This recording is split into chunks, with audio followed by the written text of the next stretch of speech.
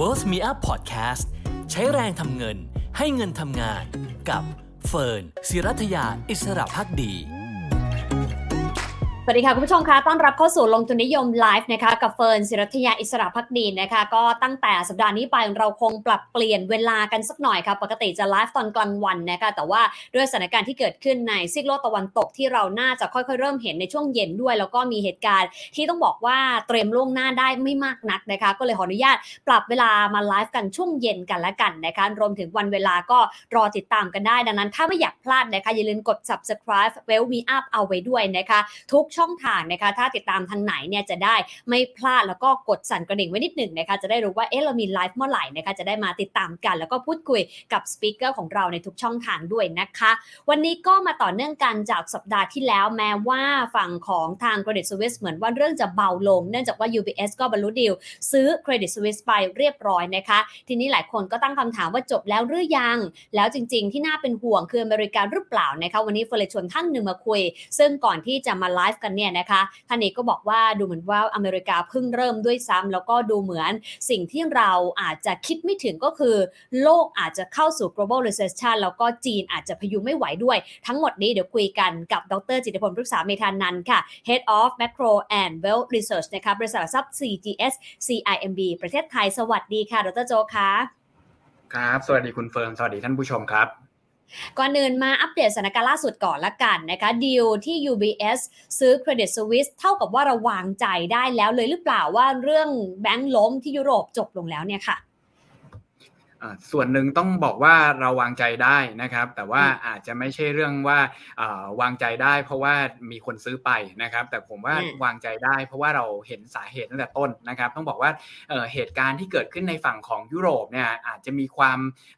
คล้ายคลึงกับในฝั่งของอเมริกานะครับแล้วก็อาจจะมีจังหวะที่เรียกว่าใกล้เคียงกันมากๆนะครับแต่จริงๆแล้วมาจากสาเหตุที่แตกต่างกันเรียกว่าคนละด้านเลยนะครับอย่าง Credit Suisse เนี่ยก็ค่อนข้างชัดเจนนะครับว่าปัญหาหลักเนี่ยถ้าเราย้อนถอยเข็มนาฬิกาออกไปเนี่ยจะเห็นว่าจุดสำคัญของเขาเนี่ยคือการที่นักลงทุนรายใหญ่เนี่ยประกาศบอกว่าโอเคเขาจะไม่เพิ่มทุนด้วยถ้าเกิดมีการเพิ่มทุนต่อนะครับแต่ในขณะเดียวกันถ้าถอยกันไปอีกนิดนึงนะครับก็จะเห็นว่าปัญหาเรื่องเกี่ยวกับสภาพคล่องเนี่ยของเขามีการบริหารจัดการกันมาได้อย่างเรียกว่าค่อยเป็นค่อยไปแล้วก็จริงๆเรื่องปัญหาเรื่อง deposit ที่ไหลออกเนี่ยมีตั้งแต่ช่วงปลายปีที่แล้วแล้วก็แก้ไขไปแล้วเรียบร้อยนะครับแต่ถ้าถอยกันไปไกลกว่านั้นอีกเนี่ยจะสังเกตเห็นว่าธนาคาร Credit Suisse เนี่ยมีปัญหาเรื่องอื่นนะครับแล้วก็มีปัญหาเรื่องเกี่ยวกับการทำธุรกิจนะครับเข้าไปมีส่วนพัวพันกันกับธุรกิจที่เป็นสีดำนะครับแล้วก็มีส่วนพัวพันกับธุรกิจที่very high leverageนะครับแล้วก็ขาดทุนเสียหายไปเช่นเดียวกันนะตอนช่วงที่เป็นวิกฤตเรื่องยูเครนเนี่ยก็ไปมีปัญหาแล้วก็มีความสัมพันธ์กันกับในฝั่งของรัสเซียอีกนะฮะก็จะบอกว่าจริงๆเนี่ยภาพรวมทั้งหมดมันทำให้ความน่าเชื่อถือของ Credit Suisse เนี่ยมันหายไปในช่วง10ปีที่ผ่านมาค่อนข้างเยอะนะครับแล้วก็บอกว่าจังหวะเนี้ยที่เป็นจังหวะที่ liquidity มัน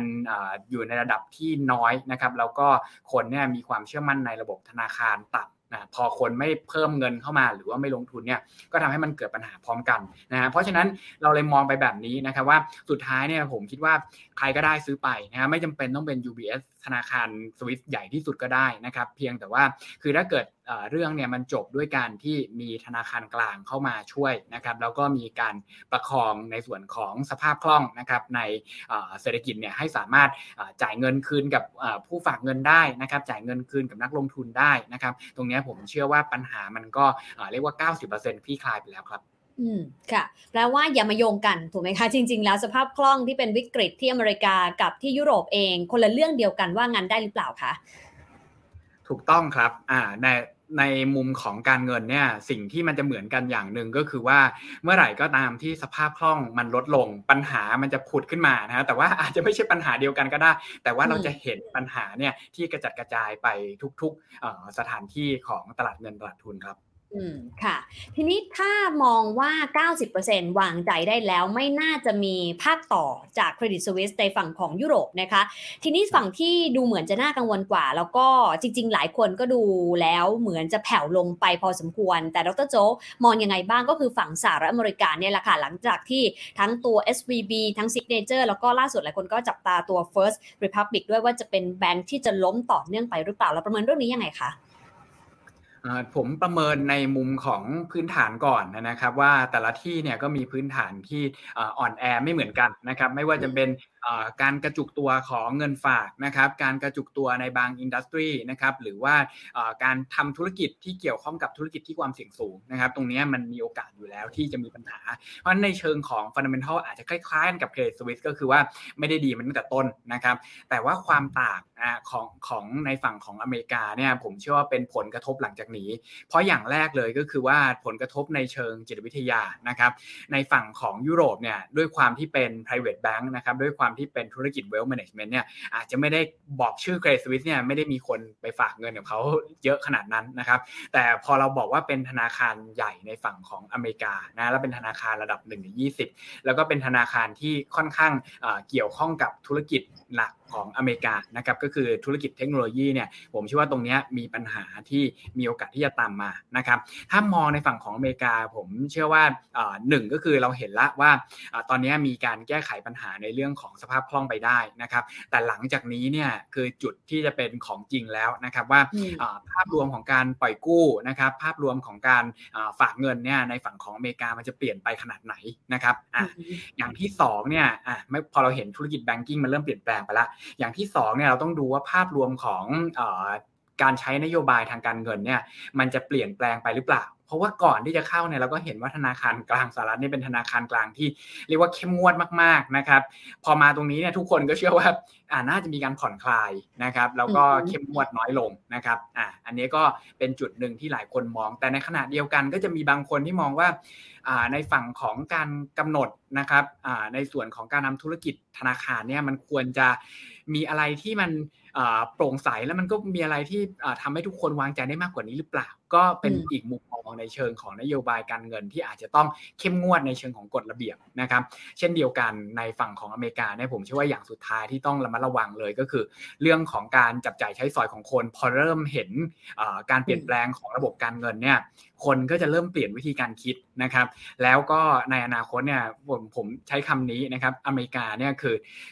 คนฝากเงินเนี่ยอาจจะบอกว่าไม่ใช่แค่ไปฝากเงินแล้วเลือกเฉพาะสีแบงก์มงคลได้อย่างเดียวแล้วนะฮะอันนี้อาจจะต้องเป็นเลือกดูด้วยว่าธนาคารนั้นน่ะมีcredit worthiness นะครับหรือว่ามีความแข็งแกร่งทางการเงินขนาดไหนซึ่งผมเชื่อว่าตรงนี้จะทำให้ระบบการเงินของอเมริกาเนี่ยเรียกว่าเข้าสู่โหมดการเปลี่ยนแปลงยกเครื่องทั้งระบบเลยครับทีนี้เรามาไล่ทีละประเด็นเพราะว่าดร.โจบอกมี3ส่วนนะคะไม่ว่าจะเป็นเรื่องของจริงที่จะเกิดรับจากนี้นะคะนโยบายการเงินที่เปลี่ยนไปแล้วก็พฤติกรรมของผู้คนในแง่ของการฝากเงินเนี่ยนะคะดูเรื่องแรกก่อนที่บอกว่าตอนนี้แค่เป็นจุดเริ่มต้นของจริงจะเกิดขึ้นหลังจากนี้ของจริงที่ว่ามันคืออะไรแล้วก็รุนแรงแค่ไหนคะดร.โจถ้าอธิบายนะครับผมจะอธิบายจากลักษณะของนโยบายที่ใช้เข้ามาควบคุมธุรกิจการเงินตอนนี้แต่ว่าถ้าเกิดเราบอกเราไปนั่งไล่ชื่อนโยบายเนี่ยบอกตรงๆนะครับเมื่อก่อนหน้าที่จะเข้ารายการเนี่ยผมไปนั่งไล่ดูนะนโยบายต่างๆมันเป็นตัวยอดเยอะมากตามสไตล์การเงินนะฮะคือมันจะฟังไม่รู้เรื่องก็เลยคิดว่าผมพยายามพูดเป็นภาษามนุษย์ละกันนะฮะคือมันจะมี3กลุ่มแรกเลยก็คือในเรื่องของภาพรวมของ liquidity นะครับคือคนฝากเนี่ยตอนนี้บอกว่าในเชิงของกฎหมายนะครับในเชิงของกฎหมายเนี่ยอาจจะบอกว่าไม่ได้ประกันทั้งหมดแต่ในเชิงของพฤติกรรมแล้วตอนนี้มันกลายเป็นประกันทั้งหมดถามว่าวิธีการแก้ไขของเขาทำยังไงนะครับวิธีการแก้ไขของเขาเนี่ยก็ง่ายมากเลยก็คือบอกว่าให้ธนาคารเนี่ยเอาสินทรัพย์มาวางเป็นหลักทรัพย์ค้ำประกันแล้วก็สามารถกู้เงินออกไปได้เท่ากับจำนวนpar value ของตัวสินทรัพย์นั้นส่วนต้นทุนเนี่ยไม่อันนี้อาจจะเป็นคำหนึ่งที่หลายคนบอกว่าอยากได้ยินนะคำว่า bail out หรือว่าแบบช่วยใส่เงินเข้าไปในธุรกิจไปเลยนะครับแต่ผมบอกว่าตรงนี้มันยังไม่ถึงขั้น bail out นะฮะมันเป็นการที่ว่าเงินตรงนี้ส่วนต่างตรงนี้ที่กู้ด้วยจำนวน notional ที่เท่าเดิมเนี่ยตรงนี้จะเป็นของสถาบันคุ้มครองเงินฝากของเขาที่จะเก็บเอาไว้นะครับแล้วก็สุดท้ายเนี่ยจะไปชาร์จกับที่ธนาคารทั้งระบบ นะหลังจากนี้เนี่ยใครมาให้เขาประกันเงินฝากเขาจะคิดคอสที่แพงขึ้นณปัจจุบันเนี่ยณปัจจุบันคือเราไม่รู้หรอกว่าคอสของการประกันเงินฝากเนี่ยมันประมาณเท่าไหร่ของอเมริกาจะประมาณแบบ100กว่า basis point นะครับเขาก็ประเมินกันคร่าวๆแล้วว่าอนาคตเนี่ยมันอาจจะต้องเพิ่มขึ้นมาเป็นประมาณแบบ150กว่า basis point นะครับถ้าเกิดเขาต้องทำแบบนี้นะก็คือมีเหตุการณ์เกิดขึ้นปั๊บแล้วหลวมตัวเข้าไปประกันหมดเลยนะฮะซึ่งตรงนี้อย่างแรกที่มันจะเกิดขึ้นเลยก็คือว่า banking sector เนี่ยในอนาคตเนี่ยจะต้องพบกับต้นทุนทางการเงินจากเหตุการณ์นี้นะฮะแต่ต้นทุนทางการเงินเนี่ยจะต้องจ่ายต่อเนื่องไปอีกสักพักนึงเลยนะฮะมันจะไม่ลงในเรื่องของการประกันจะต้องแบบมีต้นทุนที่เราลองไว้หรือว่าถ้าเกิดเรามองในมุมของธนาคารรับเงินฝากเข้ามาเนี่ยไปปล่อยกู้เขาก็จะต้องคิดแล้วว่าดอกเบี้ยเงินกู้เนี่ยมันจะต้องสูงขึ้นอันนี้เป็นอย่างแรกที่เรากำลังจะต้องเจอนะฮะที่เรากำลังจะต้องเจอเลยอย่างที่2เลยก็คือเป็นพวกเรื่อง reserve requirement นะครับของธนาคารตอนนี้เขาบอกว่าไม่ต้อง reserve เยอะนะฮะปล่อยไปก่อนได้เพราะว่าเป็นช่วง crisis คือไม่จำเป็นต้องไปถือสินทรัพย์ไว้เพื่อเป็นหลักประกันมากมายถ้าเกิดมีปัญหาก็ขายสินทรัพย์ออกมาเลยนะครับแล้วก็เอามาให้เอาเงินมากองที่แบงก์ให้ทุกคนรู้สึกว่าเชื่อมั่นแต่ตัวนี้มันก็มีจุดอ่อนเพราะว่ามันไม่ใช่ว่าทุกที่เนี่ยจะได้รับการผ่อนปลนอย่างนี้ต่อไปอย่างที่ผมเรียนให้ฟังเมื่อกี้นะครับว่าตอนนี้ผ่อนปลนแต่ว่าregulator ตอนนี้เริ่มรู้ตัวแล้วว่ามันมีบางที่เนี่ยที่ไม่โซเวนนะฮะแล้วก็โอกาสที่จะถ้าเกิดมีคนเข้ามาถอนเงินเยอะๆเนี่ยอาจจะไม่รอดก็อาจจะต้องไปกลับไปแก้กฎหมายนะครับในช่วงตอนประมาณปี2018ที่โดนัลด์ทรัมป์มาเข้ามาแก้แล้วก็ลดกฎเกณฑ์ทางการเงินของธนาคารขนาดเล็กขนาดกลางในอเมริกานะครับตรงนั้นก็อาจจะต้องกลับขึ้นมาอีกซึ่งก็จะเป็นต้นทุนนะครับทำให้การฝากเงินในธนาคารขนาดกลางขนาดเล็กเนี่ยมันก็อาจจะต้องมีต้นทุนทางการเงินที่สูงขึ้นหรือว่ามีความระมัดระวังมากขึ้นก็อาจจะมีบางธนาคารที่บอกว่าโอเคไม่คุ้มละที่จะทำธุรกิจต่อตรงนี้ก็จะต้องระมัดระวังแล้วมันจะกระทบยังไงก็คือว่าสมมุติเราเป็นธุรกิจเล็กๆนะครับที่มักจะกู้เงินกับธนาคารท้องถิ่นเป็นหลักเพราะว่าพอเราจะกลับมากู้กับธนาคารใหญ่เนี่ยมันก็เอกสารเยอะบ้างบางทีนะฮะไม่รู้จักเขาบ้างแล้วต้นทุนทางการเงินก็จะแพงกว่านะครับตรงนี้ก็อาจจะทำให้ธุรกิจเหล่านั้นเนี่ยคือกู้ยากขึ้นไปกว่าเดิมเพราะว่าช่องทางทางการเงินเนี่ยมันก็จะหายไปส่วนอย่างสุดท้ายเนี่ยก็เป็นจุดที่เรียกว่าตอนนี้บอกว่ามันเป็นวิธีการแก้ไขอาจจะบอกว่าในเชิงของปลายเหตุนิดนึงนะเพราะว่าพอธนาคารกลางสหรัฐขึ้นดอกเบี้ยสูงเนี่ยสิ่งที่เกิดขึ้นก็คือว่าโอกาสที่จะเกิด deposit run นะครับหรือว่า bank run เนี่ยมันสูงตามไปด้วยหมายความว่ายังไงหมายความว่าภาพหลักก็คือสมมุติว่าคุณเฟิร์นเนี่ยตอนนี้ฝากเงินอยู่แบงก์หนึ่งนะได้ดอกเบี้ย 1% 1.5 แต่อีกแบงก์นึงเนี่ยด้วยความที่เขาบอกว่าเขาอยากจะสู้เรื่องเงินฝากเขาก็ไปกู้จากธนาคารกลางสหรัฐมานะครับก็คือไปเอาเงินฝากเนี่ยเล่าไปฝากต่อที่ธนาคารกลางสหรัฐเขาได้ดอกเบี้ย 5% เขาก็บอกว่างั้นเขาทำยังไงดีเขาก็ขึ้นดอกเบี้ยเงินฝากไปเป็น 4% เลยกว่าๆเลยใช่ไหมฮะ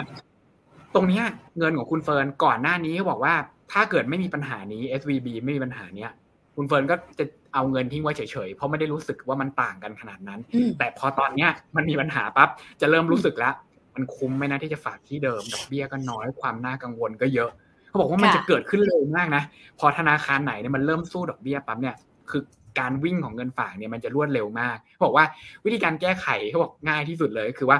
encourage product ที่เป็น money market ขึ้นมาว่าโอเค money market เนี่ยให้ดอกเบี้ยสูงอยู่แล้วก็พยายามผันลูกค้าเนี่ยไปอยู่ในฝั่ง money market แล้วก็พอเวลาคิดเรโชทางการเงินเนี่ยก็คิดรวมเงินฝากกับ money market ให้ก่อนในช่วงสั้นๆแต่ว่าจุดเนี้ยก็จะเป็นจุดที่ต้องระมัดระวังว่าในส่วนของ money market fund เนี่ยดอกเบี้ยสูงก็จริงแต่ว่ามันเหมือนไม่ใช่เงินที่เอามาฝากที่ธนาคารละนะครับตรงนี้มันเหมือนเงินที่เอาไปซื้อสินทรัพย์ทางการเงินเพราะฉะนั้นวิธีการบริหารจัดการของแบงก์เนี่ยจะต้องเปลี่ยนไปก็คือว่าแทนที่แบงก์จะบอกว่าให้เงินฝากสูงๆแบงก์อาจจะต้องไปออกบอนด์นะครับแล้วสุดท้ายเนี่ยไปเอาบอนด์เนี่ยไปให้บริษัทหลักทรัพย์จัดการกองทุนเนี่ยซื้อหลังจากนั้นเนี่ยก็เอากองทุนของบริษัทจัดการกองทุนเนี่ยมาขายที่ธนาคารแล้วก็วนกลับไปอย่างเงี้ยซึ่งมันก็จะทำให้ระบบการเงินเนี่ยมันเกิดการจริงๆมันคือเกิดการหมุนเวียนมากขึ้นนะฮะแต่ว่ามันก็จะมีความเปลี่ยนแปลงที่ทำให้ระบบธนาคารเนี่ยอาจจะมีความแข็งแกร่งลดลงในอนาคตนะ อืมทีนี้พอเราเห็น3มิติที่ดร.โจ๊กเล่าให้ฟังต้นทุนก็เพิ่มนะคะทั้งในส่วนของต้นทุนประกันเงินฝากนะคะรวมถึงความเข้มงวดที่เพิ่มก็เป็นต้นทุนให้กับทั้งนิติบุคคลก็คือธุรกิจที่จะไปกู้เงินกับบุคคลธรรมดานะคะที่จะขอสินเชื่อแล้วก็มีเรื่องของการเปลี่ยนจากเรื่องของการฝากเงินไปเป็นการออกบอนด์อีกทีนี้ภาพ3อย่างเราฟังแล้วเราก็อาจจะเข้าใจได้ว่ามันคือการเปลี่ยนแปลงแต่นัยยะต่อเศรษฐกิจของสหรัฐมันมีผลแค่ไหนคะคือมันจะทำให้ระบบสถาบันการเงินหรือว่าธนาคารพาณิชย์เนี่ยมันแทบจะไม่มีความคือลดความน่าเชื่อถือลงหรือเปล่าหรือว่าคนก็จะกล้า take risk มากขึ้นเพราะว่ายังไงธนาคารก็ดูเหมือนว่าที่เคยคิดว่าเป็น risk free หรือว่าความเสี่ยงต่ำเนี่ยมันอาจจะเปลี่ยนมุมไปแล้วมันจะส่งผลยังไงต่อเศรษฐกิจในอนาคตอันใกล้นี้บ้างอะคะเขาบอกว่าเหตุการณ์ต่างๆเนี่ยมันเกิดขึ้นได้แล้วมันก็จะส่งผลไม่เหมือนกันตามวัฏจักรของเศรษฐกิจที่แตกต่างกันนะครับของอเมริกาเนี่ยต้องบอกตามตรงว่าความเสี่ยงผมโดยส่วนตัวเนี่ยผมมองว่าสูงมากนะครับเพราะว่าภาพรวมของโครงสร้างเศรษฐกิจตอนนี้เนี่ยมันมีความเรียกว่าซับซ้อนมากแล้วก็คนในฝั่งของอเมริกาเนี่ยยังใช้สินเชื่อในการดำรงชีวิตอยู่ทำไมผมถึงบอกแบบนั้นนะครับเหตุการณ์แรกเนี่ยที่เราคุยกันมา 3-4 อย่างทั้งหมดมันมีการเปลี่ยนแปลงเนี่ยแต่ว่าสิ่งที่เปลี่ยนแปลงมากที่สุดก็คือ activity ของระบบการเงินนะครับหลังจากนี้เนี่ยมันจะทั้งมีความรอบคอบมากขึ้นทั้งมีความปล่อยมากขึ้นนะครับในบางจุดสุดท้ายเนี่ยพอ activity เกิดระบบการเงินจะมีอยู่อย่างหนึ่งก็คือว่าถ้าเกิดไม่มี transaction ราคาสินทรัพย์มันจะไม่เปลี่ยนนะครับแต่เมื่อไหร่ก็ตามที่มี transaction แล้วเนี่ยมันจะเกิดการ repricing ขึ้นเสมอบอกว่าคนอเมริกาเนี่ยก่อนหน้านี้นะก่อนที่จะเกิดวิกฤตลักษณะนี้แล้วก็ก่อนที่จะมีการขึ้นดอกเบี้ยตรงนี้เนี่ยเขาเดินเข้าไปขอกู้บ้านเนี่ยเขาบอกว่าดอกเบี้ยเนี่ยแค่ประมาณแบบ 2-3% เท่านั้นเอง30ปีนะเป็นดอกเบี้ยฟิกนะฮะด้วยไม่มีความรู้สึกอะไรเลยว่าแบบคือถ้าอยากได้บ้านก็คือเพราะว่าราคามันขึ้นนะครับแต่ว่าตอนนี้เนี่ยคือคนเข้าไปกู้เนี่ยถ้าเป็นสินเชื่อใหม่อาจจะต้องโดนดอกเบี้ยสักประมาณ 7-8% ต่อปีไป30ปีคำถามก็คือคนที่อยากมีบ้านเนี่ยจะยังไงดีฮะโอ้โหคือ activity นี่มันช่างแพงเหลือเกินเขาจะต้องเปลี่ยนไปหาทางเช่าหรืออะไรสักอย่างนะคะซึ่งแบบสุดท้ายแล้วพวกนี้มันก็จะทำให้ต้นทุนเรียกว่าต้นทุนเงินเฟ้อเนี่ยมันสามารถปรับตัวสูงขึ้นได้เร็วนะฮะพอลักษณะเป็นแบบนี้คือเขาต้องพฤติกรรมลองเทอมไม่ได้เขาต้องมาช็อตเทอมลงเนี่ยมันจะส่งผลกับราคาของสินค้าในระยะสั้นที่จะปรับตัวสูงขึ้นคราวนี้อย่างแรกที่เราเห็นละกู้รถยนต์นี่ชัดเจนเลยก่อนหน้านี้เคยกู้ได้แบบ 2-3% นะตอนนี้ก็เข้ามาก็ประมาณ 7-8% เหมือนกันใครที่อยากมีรถตอนนี้เนี่ยต้องว่าก็ต้องพับแผนเก็บไม่งั้นก็ต้องไปซื้อรถมือ2ราคามันก็จะเด้งขึ้นมาอีกนะครับคราวนี้พอพูดถึงเงินเฟ้อเนี่ยสิ่งที่มันเกิดตามมาก็คือถ้าเกิดเราไปดูการเพิ่มขึ้นของค่าจ้างนะครับค่าแรงเนี่ยของคนสหรัฐเราไปเทียบกับเงินเฟ้อสิ่งที่เราเห็นอยู่ณปัจจุบันเลยก็คือว่าก่อนหน้านี้เราไม่เคยเจอปัญหาเงินเฟ้อมาก่อนเลยเราก็ไม่ได้รู้สึกอะไรนะว่ามันน่ากลัวมากแต่ว่าต้องลองคิดตามนะครับว่าพอเวลาเงินเฟ้ออยู่ระดับสูงๆเช่นราคาสินค้าที่เราจับจ่ายใช้สอยเนี่ยมันขึ้นมาประมาณตอนนี้ของอเมริกาอยู่ที่ประมาณ 6-7% ถ้าพูดบน notional term นะครับแต่ว่าเงินเดือนเราเนี่ยโตประมาณ 3-4 มันมีแกปอยู่ประมาณแบบ 4-5% ตรงนี้นะฮะแกปถึง 4.5% เนี่ยถ้าเป็นเรานะเป็นเราเนี่ยหรือว่าเป็นท่านผู้ฟังเนี่ยบอกว่าอยากจะใช้ชีวิตแบบเดิมๆก็คือเราไม่อยากจะลดค่าใช้จ่ายตรงไหนลงนะต้องทำไงฮะต้องไปกู้มาตรงนี้ก็จะเป็นปัญหาอีกว่าถ้าเกิดแบงค์เนี่ยตอนนี้เราบอกว่าเราไปกู้แบงค์ใช่ไหมแบงค์เนี่ยปล่อยกู้เราแพง pricing ก็เรื่องนึงแต่ตอนนี้เราบอกว่าเราไม่มีเงินเราต้องไปกู้แบงค์นะครับรอบที่2พอมี SVB เกิดขึ้นมาเนี่ยตอนนี้แบงค์หลายที่บอกว่าฉันต้องรัดเข็มขัดนิดนึงฉันต้องปล่อยกู้ยากกว่าเดิมนิดนึงเพราะว่าฉันกลัวว่าถ้าเกิดฉันไปปล่อยพลาดอะไรแล้วกลายสถานการณ์แบบ SVB เนี่ยเดี๋ยว deposit run ท่านจะลำบากกลายเป็นว่าพอคุณจะเข้ามากู้เนี่ยเขาไม่ให้อีกนะฮะนี่เป็นเรื่องที่2ว่าในภาวะนี้เนี่ยต้องบอกว่าคือถ้าเกิด lending มันมาไทยตอนที่เงินเฟ้อต่ำๆแล้วรายได้สูงๆเนี่ยหรือว่าเศรษฐกิจเติบโตเนี่ยเราจะไม่รู้สึกอะไรแต่วันที่มันมาไทยตอนที่เรากำลังลำบากเนี่ยตรงนี้เป็นเรื่องนะครับผมมองคร่าวๆเลยว่าคือมุกของนักเศรษฐศาสตร์ก็คือแบบในส่วนของอัตราการเติบโตของเศรษฐกิจอเมริกาเนี่ย หรือ GDP ที่เขาคุยกันเนี่ยเป็นเรียกว่าเป็นข้อมูลทางเศรษฐกิจเรียกว่าผมอาจจะบอกเป็นตัวสุดท้ายแล้วนะที่รายงานเป็น real term คือตัดราคาออกแต่มันพอตัดราคาออกเนี่ยถามว่ายิงคนบริโภคเนี่ยเติบโตนะแต่ว่าพอเจอเงินเฟ้อ 7-8% เนี่ยคำถามคือแล้วถ้าเราต้องลดการบริโภคลงโอกาสที่มันจะ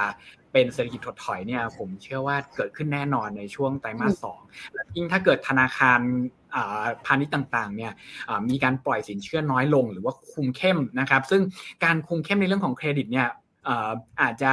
พูดไม่ได้ว่า 100% หรือเปล่านะครับแต่ว่าในอดีตทุกครั้งที่มีไครซิสหรือว่าทุกครั้งเลยนะที่มีไครซิสเนี่ยทุกธนาคารจะไทเทนเครดิตไกด์ไลน์ของตัวเองทันทีเสมอนะจะปล่อยน้อยลงทันทีโดยอัตโนมัตินะครับ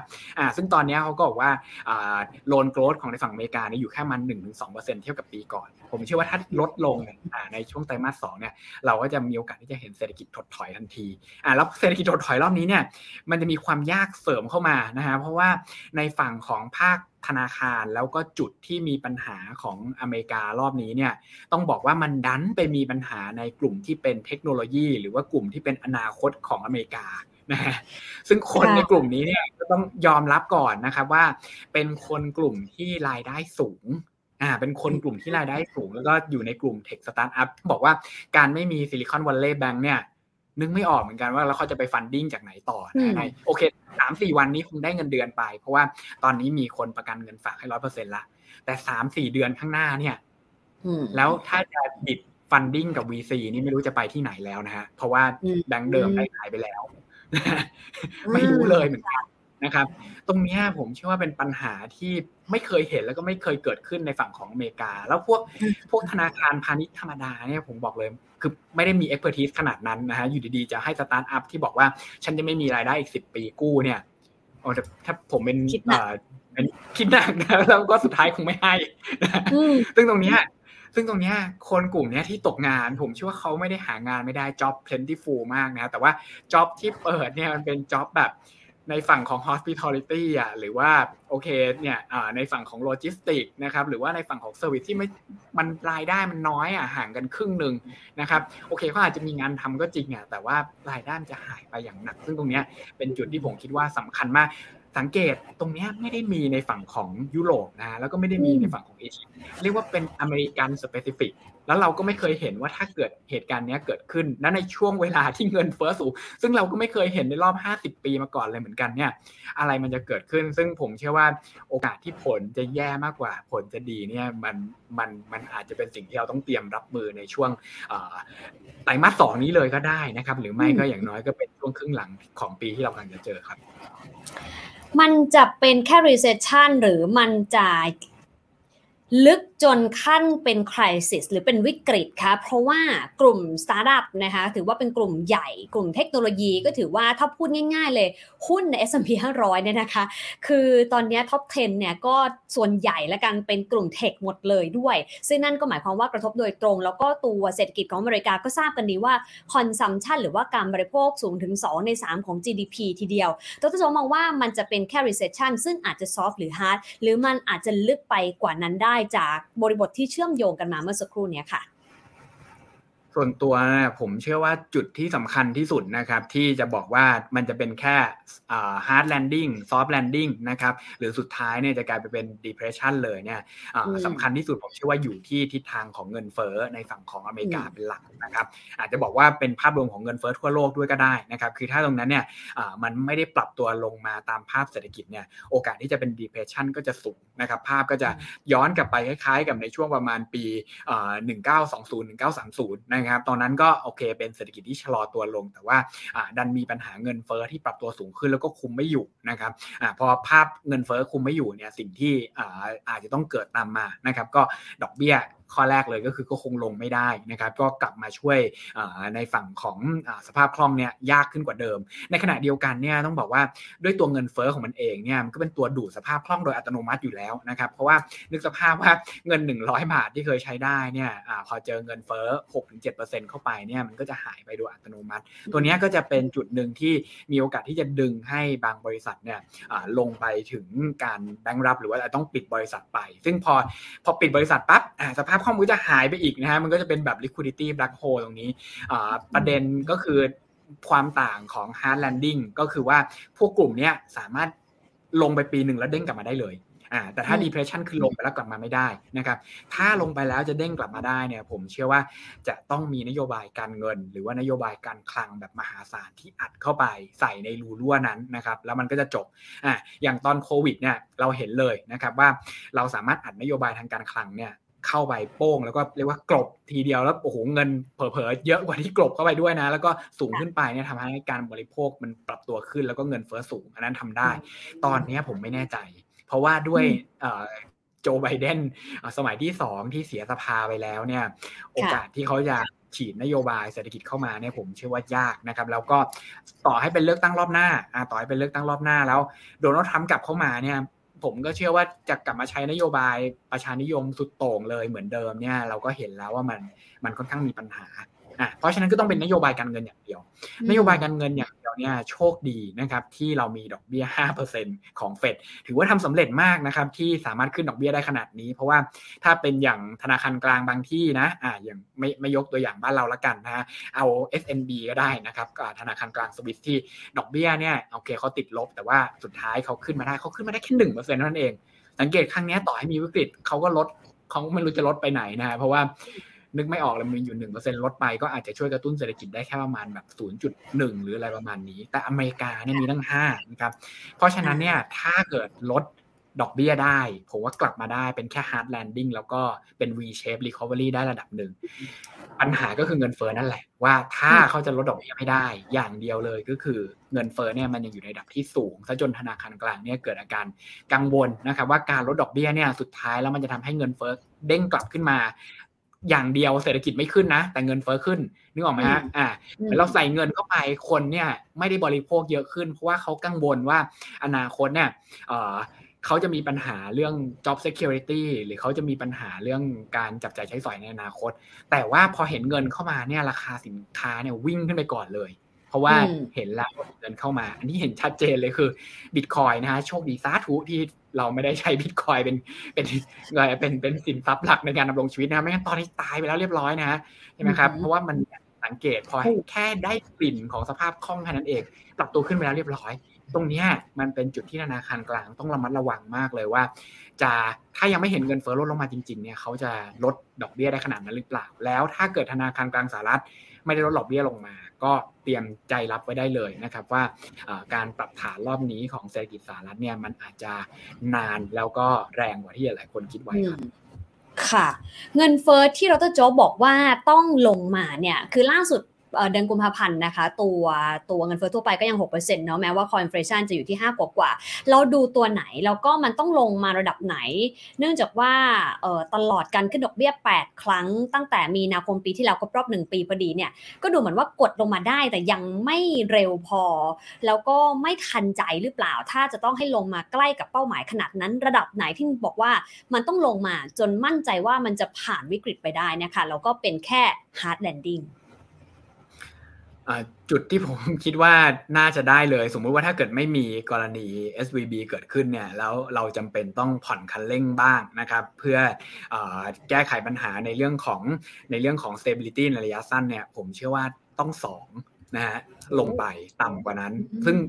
ก็จะเจอกันอย่างที่เฟดบอกนะครับว่าประมาณปี2024เป็นต้นไปเราถึงจะเริ่มเห็นเลขนั้นปีนี้ผมเชื่อว่าเราจะเห็นต่ำสุดจริงๆเนี่ยก็คือ core inflation อาจจะลงมาเหลือประมาณ3% นะครับในส่วนของ core inflation จุดตัวที่ผมดูจริงๆเงินเฟ้อเนี่ย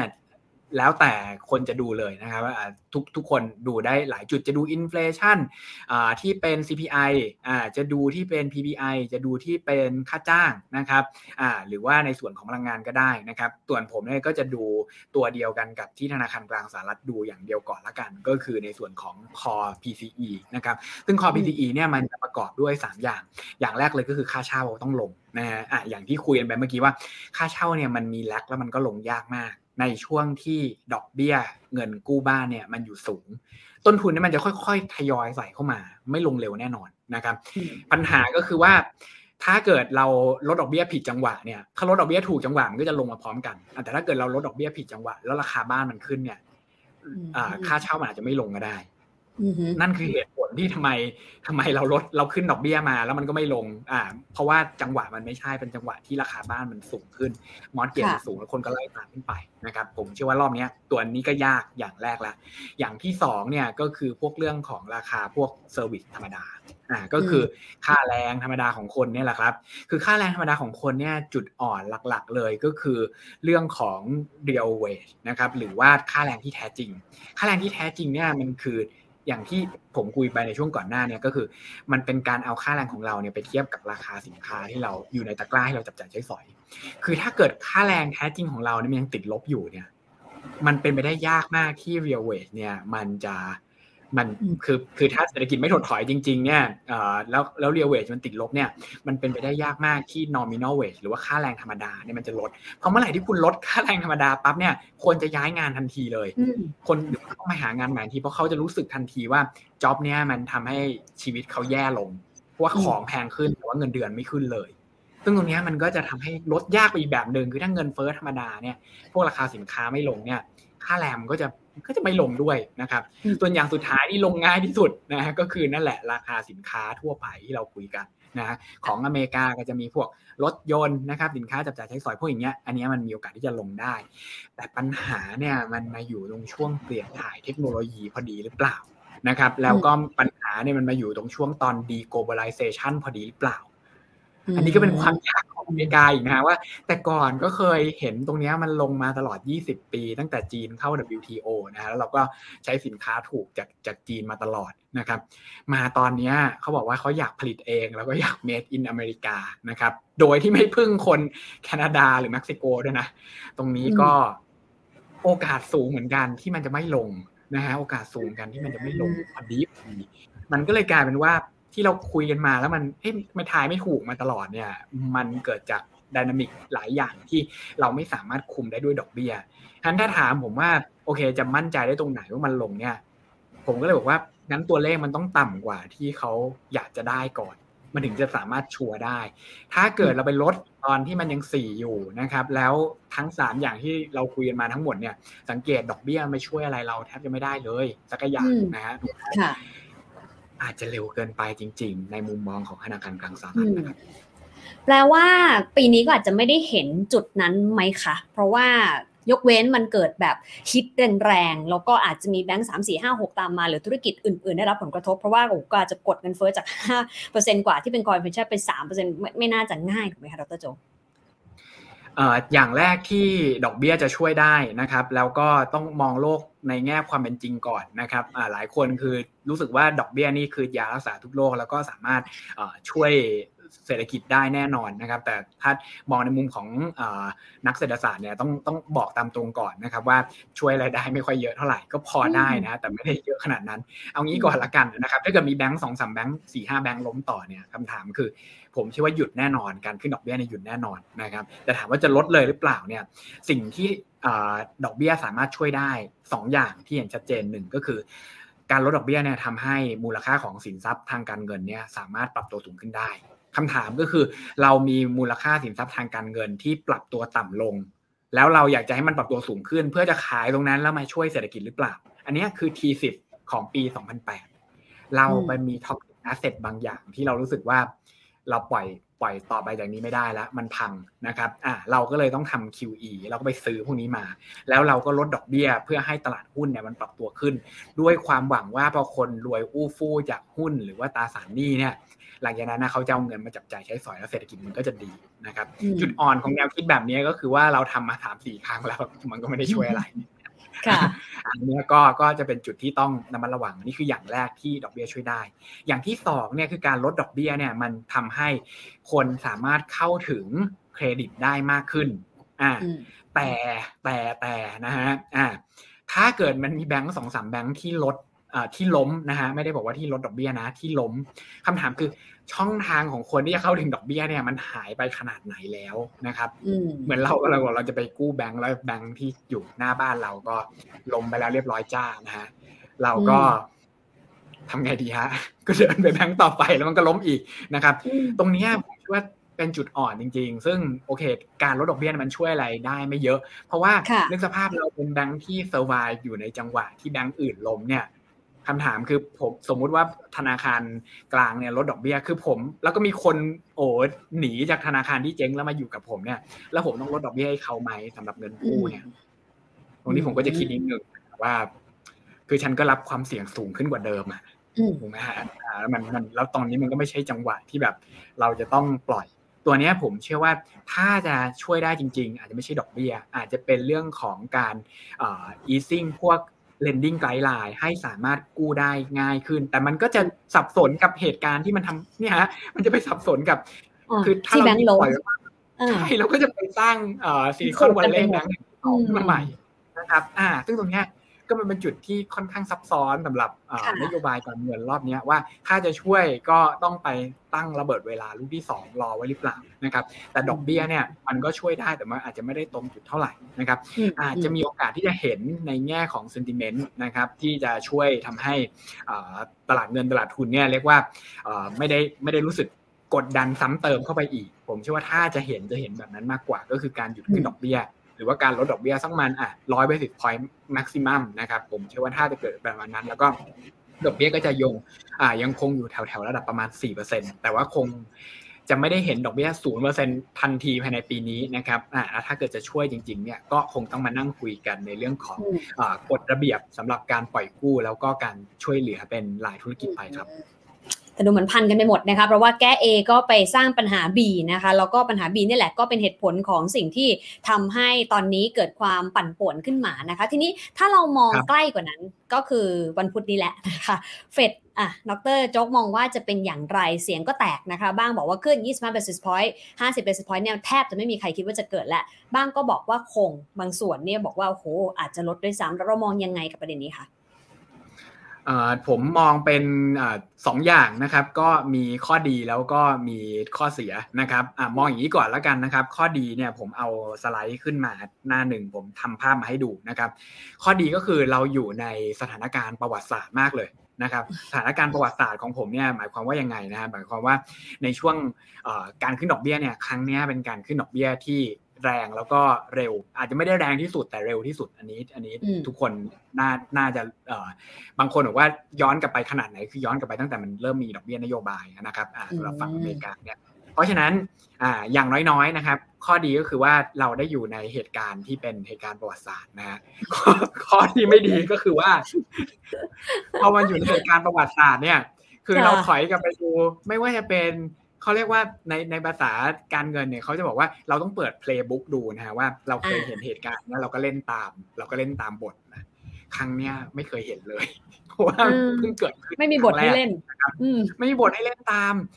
แล้วจุดที่น่าสนใจจริงเนี่ยผมเอาเส้นแดงๆมาให้ดูในกราฟทางด้านซ้ายมือนะครับว่าเนี่ยเราจะเห็นเฟดฟันที่ค่อยๆขยับขึ้นมาตลอดนะครับตอนนี้มาอยู่ที่ 4.5 แต่ปกติเนี่ยเฟดฟันเนี่ยจะขยับขึ้นตามดอกเบี้ยนะครับซึ่งผมก็หยิบดอกเบี้ย3 เดือนนะครับที่เป็น3 เดือน forward ของอเมริกามาให้ดู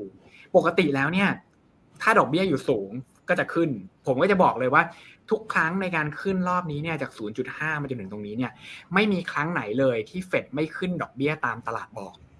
ทุกครั้งเลยขึ้นดอกเบี้ยตามตลาดบอกคือถ้าตลาดบอกให้ขึ้นก็ขึ้นตลาดบอกให้ขึ้นก็ขึ้นนะครับตอนนี้ถ้าเราไปดูเฟดwatch 2 นะครับของ CME เนี่ยจะบอกว่า25 basis point แต่ว่าก็ไม่เคยมีครั้งไหนเลยเหมือนกันที่ดอกเบี้ย3 เดือนตอนนี้มัน suggest ว่าต้องไม่ขึ้นก็คือมันหักลงมาเหลือแค่ 4.5 เท่ากันกับดอกเบี้ยนโยบายตอนนี้มันหมายความว่ายังไงนะถ้าตีความในภาษาการเงินเนี่ยมันจะบอกว่าขึ้นครั้งนี้แล้วไปลดครั้งหน้าขึ้น25 basis point ก็คือ offset กันมาดีลดลงไปเท่าเดิมนะฮะถ้าทำตามตลาดบอกหมดผมว่าเราอาจจะมีโอกาสที่จะได้เห็นลักษณะนั้นซึ่งไม่รู้เหมือนกันว่าครั้งนี้ตลาดจะถูกหรือเปล่าแต่ว่าสิ่งที่ตลาดคาดการไว้ก็คือว่ามีความเป็นไปได้เหมือนกันนะที่ครั้งนี้จะขึ้นไปก่อนแต่สุดท้ายเนี่ยก็ต้องลดลงมาคืนอยู่ดีนะครับในมุมมองของผมเนี่ยเชื่อว่าคณะกรรมการเฟดเนี่ยในส่วนของเรื่องที่เราต้องดูเนี่ยมีอยู่2 เรื่องอย่างแรกเลยก็คือเขาขึ้นไม่ขึ้นนะครับซึ่งเขาคงไปตัดสินใจกันวินาทีสุดท้ายว่าเดินออกจากบ้านก้าวเท้าซ้ายหรือเท้าขวาก่อนกันนะครับแล้วก็นั่งแต่ผมเชื่อว่ามีเสียงแตกมีทั้งคนบอกว่า50 basis point ซึ่งผมว่ายังมีอยู่ส่วนใหญ่25และผมเชื่อว่ามีบางคนที่จะบอกว่าอย่าพึ่งเลย อันนี้เป็นความสวยงามของดอกเบี้ยนโยบายของอเมริกานะครับคือทุกคนเนี่ยจะให้ความเห็นกันต่างๆนานาแน่นอนแต่จุดที่2ที่ต้องดูเนี่ยคือดอทพลอตนะฮะรอบนี้จะมีการให้ไกด์ไลน์ว่าอนาคตจะเท่าไหร่นะครับอันนี้คือภาพด้านขวาภาพด้านขวาเนี่ยดูแท่งน้ำเงินอย่างเดียวก็ได้นะแท่งน้ำเงินเนี่ยผมเอามาให้ดูว่าภาพรวมของดอกเบี้ยนโยบายที่ธนาคารกลางสหรัฐมองปลายปีที่แล้วนี่คือเท่าไหร่เขาบอกว่าครั้งนี้แหละไม่สุดท้ายก็ครั้งหน้าสุดท้าย 5.1 เขาบอกครั้งที่แล้วนะเขาบอกแต่ปลายปีที่แล้วหลังจากนั้นเนี่ยเขาจะคงที่ตรงนี้ค้างไว้ทั้งปีแล้วไปลดเอาปีหน้าเหลือ 4.1 หมายความว่าไงฮะ100 basis point ที่ผมพูดถึงเมื่อกี้จริงๆแล้วมันอยู่ใน playbook ของธนาคารกลางสหรัฐอยู่แล้วเพียงแต่ว่าตรงนี้แหละที่จะขยับขึ้นมาเป็นปี 2023 หรือเปล่าซึ่งผมเชื่อว่าตรงเนี้ยในช่วงถามตอบของคุณเจอโรมโพเวลเนี่ยเรารับรองว่าเห็นตลาดโรลเลอร์โคสเตอร์แน่นอนนะครับคงมีคนถามแน่นอนว่าลดเลยได้ไหมทำไมไม่ลดเลยนะครับแล้วก็คงจะมีคำตอบว่าลดได้เพราะและลดไม่ได้เพราะนะครับค่ะทีนี้เฟิร์นถามในมุมดร.โจ๊กถ้าเป็นหนึ่งในกรรมการเฟดมีหลายซีนาริโอแต่ถ้าเรานั่งอยู่ในนั้นมีสิทธิ์โหวตนะคะจะรัฐอะไรก็ตามแต่นะให้เลือกรัฐด้วยก็ได้นะคะอยากจะโหวตแบบไหนจริงๆจุดที่ผมคิดว่าสำคัญแล้วก็ควรไปจริงๆเนี่ยมันมีอยู่2เรื่องนะครับอย่างแรกเลยก็คือว่าเรื่องธนาคารกลางเนี่ยสิ่งสำคัญที่เราควรจะต้องรักษาไว้ก็คือในเรื่องของ credibility หรือว่าความน่าเชื่อถือของเรานะครับคือเราอาจจะบอกได้ว่าโอเคพอมันมีความจริงในตลาดที่มันเริ่มเปลี่ยนเนี่ยเราก็ควรจะต้องกลับมาคิดเหมือนกันนะครับว่าไอ้ทีสิทธิ์ที่เราคิดเนี่ยมันถูกต้องหรือเปล่านะครับอย่างที่จอห์นเมนาร์ดเคนก็จะชอบบอกว่าคือเวลาที่ความจริงในตลาดเปลี่ยนเนี่ยเขาก็เปลี่ยนวิธีการคิดหรือว่าเขาก็เปลี่ยนใจแต่ว่าผมว่ารอบนี้เนี่ยคือความจริงในตลาดณปัจจุบันเนี่ยมันยังไม่ได้ส่งสัญญาณไปบอกว่าการไม่ขึ้นดอกเบี้ยเนี่ยมันจะช่วยสถาบันการเงินได้ตรงไหนแล้วก็การที่ FIDC เนี่ยหรือว่าสถาบันคุ้มครองเงินฝากของอเมริกาเนี่ยเข้าไปคุมรวดเร็วเนี่ย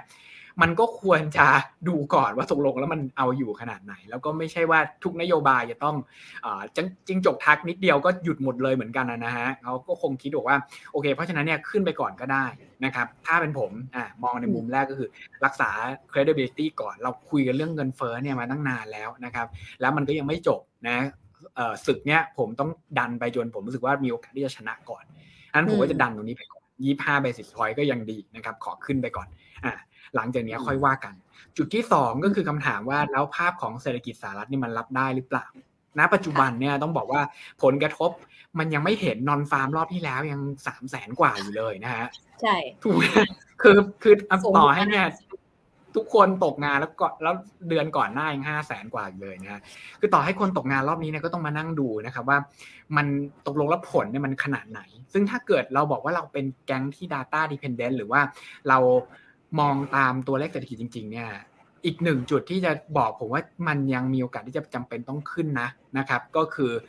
ตัวเลขของเศรษฐกิจนั่นเองนะครับเพราะฉะนั้นถ้ามองในมุมผมเนี่ยคือทั้ง2เหตุผลณปัจจุบันถ้าเรามองแบบธนาคารกลางเนี่ยผมเชื่อว่าโอกาสขึ้นมากกว่าอยู่แล้วนะครับแต่ถ้าเกิดเรามองเป็นสายตลาดนะครับถ้าเป็นสายตลาดเงินตลาดทุนเนี่ยเราก็จะอยากให้เขาไม่ขึ้นดอกเบี้ยก่อนนะครับเหตุผลแรกๆเลยก็คือว่าเราจะได้มีจังหวะให้เราสามารถลดสัดส่วนการลงทุนของเราได้ทันท่วงทีนะครับเพราะตอนที่เศรษฐกิจชะลอตัวลงเราก็จะหลบได้นะครับแต่ผมเชื่อว่าตรงนี้อาจจะเป็นความหวังของตลาดแต่ว่าอาจจะไม่ได้เกิดขึ้นง่ายนักในฝั่งของถ้าเกิดให้ผมสวมหมวกในส่วนของ FOMC ในรอบนี้เท่านั้นเองครับค่ะทีนี้มาถึงเรื่องของการหั่นเครดิตบ้างดีกว่าเพราะว่าตอนนี้เราก็เห็นในแง่ของระบบสถาบันการเงินถูกลดในแง่ของเอาลุกลงนะคะแล้วก็แบงค์ที่เป็น regional bank เนาะก็ถูกหั่นลงมา First Republic ก็ล่าสุดภายใน1สัปดาห์ก็หั่นมา2ครั้งแล้วจาก A ลบเป็น Triple B แล้วก็ตอนนี้เหลือแค่ Double B ด้วยเนี่ยนะคะเรามองว่านอกจากกลุ่มแบงค์ซึ่งก็แน่นอนใครสุขภาพไม่ดีอาจจะถูกลดอันดับเครดิตไม่ใช่แค่เอาลุกด้วยเนี่ยนะคะกลุ่มอื่นๆเพราะว่าเมื่อสักครู่ดร.โจก็เชื่อมโยงไปว่ามันจะเอี่ยวกับสตาร์ทอัพด้วยกับ VC ด้วย Real Sector ภาคธุรกิจจริงจะถูกผลกระทบจากการหั่นเครดิตจนทำให้ต้นทุนทางการเงินเขาก็เพิ่มขึ้นอีกด้วยหรือเปล่าหรือว่ามันมีความเป็นไปได้แค่ไหนคะ จริงๆต้องเรียนตรงนี้ก่อนนะครับว่าการหั่นเครดิตหรือว่าการลดระดับเครดิตของแต่ละบริษัทเนี่ยส่วนใหญ่มักจะเป็นปัญหาของบริษัทเองนะครับหรือว่าเป็นปัญหาของอินดัสทรีก่อนนะครับอันนี้เป็นสิ่งแรกที่เราต้องคิดตามก่อนว่าการเกิดปัญหาใน banking industry เนี่ยก็คงจะไม่ได้เป็นปัญหาเดียวกันกับในenergy หรือว่าปัญหาเดียวกันกับในกลุ่ม tech หรือว่า healthcare อยู่แล้วอันนี้ก็เป็นปกตินะครับแต่ว่าต้องไปดูเนื้อแท้ของมันว่าผลกระทบเนี่ยมันจะเกิดอะไรขึ้นต่อจากนี้นะครับผลกระทบจากในฝั่งของระบบธนาคารสิ่งที่เราจะเห็นก็คือว่าพอเวลาเรตติ้งมันลงเนี่ยธนาคารพวกนี้จะต้องกู้แพงขึ้นโดยอัตโนมัติแล้วก็การทำธุรกิจระหว่างกันเนี่ยมันจะยากขึ้นกว่าเดิมนะครับหลายคนที่ซื้อพวกตราสารหนี้หรือว่าลงทุนอยู่หรือว่าหลายคนที่อยู่ในฝั่งการเงินเนี่ยจะรู้เลยนะครับว่ามันมีจุดที่เปลี่ยนคนจากคนดีกลายเป็นคนไม่ดีเนี่ยง่ายมากนะคือแค่เรตติ้งเปลี่ยนนอตช์เดียวหรือว่าเลเวลเดียวเนี่ยมันก็อาจจะทำธุรกิจกับเขาต่อไม่ได้แล้วนะครับเพราะฉะนั้นต้นทุนทางการเงินเนี่ยมันจะ refresh หมดแล้วใครก็ตามนะฮะที่เราไม่สามารถแบบโอเคย้ายแบงค์ได้เนี่ยเราจะต้องโดนผลกระทบจากต้นทุนทางการเงินที่สูงเนี่ยส่งผ่านออกมาซึ่งผมเชื่อว่าก็จะเป็นพวกบริษัทขนาดกลางแล้วก็ขนาดเล็กนะครับที่เข้าถึงสถาบันการเงินขนาดใหญ่ไม่ได้นะครับพวกนั้นจะโดนก่อนหรือว่าคนธรรมดาเนี่ยก็จะมีโอกาสที่จะโดนก่อนรัฐบาลท้องถิ่นหรือว่าธุรกิจท้องถิ่นนะครับที่กู้ผ่านธนาคารท้องถิ่นมีโอกาสที่จะโดนก่อนนี่คือภาพแรกส่วนภาพที่2เนี่ยก็คือผลกระทบในเชิงของการเติบโตของเศรษฐกิจนะครับภาพที่ผมหยิบมาให้ดู1ภาพนะครับก็คือภาพของการเติบโตเศรษฐกิจในลักษณะที่เป็น quarter on quarter ในฝั่งของอเมริกานะครับผมหยิบมาให้ดูเป็น Bloomberg Consensus นะครับในช่วงไตรมาส1แท่งสีแดงๆนะฮะแล้วก็ไตรมาส2จะสังเกตเห็นเลยว่าไตรมาส2เนี่ยเป็นไตรมาสที่เศรษฐกิจชะลอตัวตรงนี้แหละนะครับที่ผลกระทบจากการไทเทนเครดิตผลกระทบจากการโดนลดอันดับเครดิตแล้วก็ต้นทุนทางการเงินที่ขยับตัวขึ้นเนี่ยมันจะเริ่มส่งผ่านไปที่ภาค real sector นะครับแล้วก็จะส่งผ่านไปทำให้1ก็คือพอเศรษฐกิจมันเริ่มชะลอตัวการปล่อยกู้น้อยลงโดยอัตโนมัติแล้วก็ต้นทุนทางการเงินแพงขึ้นเนี่ยมันมีความเป็นไปได้สูงมากเลยที่เศรษฐกิจจะลงไปถดถอยตรงนี้แล้วก็ทำให้เอาลุกของอุตสาหกรรมอื่นๆเนี่ยมันแย่ตามไปด้วยนะครับเพราะว่าพอลงไป recession แล้วเนี่ยข่าวนี้อะไรก็ดูไม่ดีไปหมดแล้วนะครับใครที่ทำธุรกิจได้แบบ at the margin หรือว่าไม่ได้กำไรมากเนี่ยตัวนี้ก็ต้องระมัดระวังเลยซึ่งถามว่ามันเกิดขึ้นจริงๆมันไม่ได้เกิดขึ้นได้ง่ายขนาดนั้นแต่ว่าอเมริกาเนี่ยมันดาวฮิลมาตั้งแต่ไตรมาส4แล้วนะไตรมาส1ก็เริ่มชะลอแล้วมันมาเจอปัญหานี้ทีเนี่ยผมเชื่อว่าไตรมาส2เนี่ยที่เราเห็นเศรษฐกิจโตแค่ประมาณ 0. กว่าหรือ 1% เนี่ยอาจจะทนไม่ไหวเท่านั้นเองนะครับแล้วตรงนี้แหละที่มีโอกาสที่จะส่งผลกระทบไปในภาคในฝั่งของ real sector ได้เช่นเดียวกันนะครับตรงช่วงไตรมาส2ถึงไตรมาส3เนี่ยก็จะมีประเด็นซึ่งปกติแล้วถ้าเศรษฐกิจชะลอตัวเราทำไงฮะเราคุยกันมาละในช่วงครึ่งชั่วโมงแรกว่าก็ลดดอกเบี้ยไม่ก็ธนาคารไม่ก็ภาครัฐก็อัดเงินเข้ามาเลยนะฮะมันดันกลายเป็นว่าช่วงไตรมาส2ไตรมาส3เนี่ย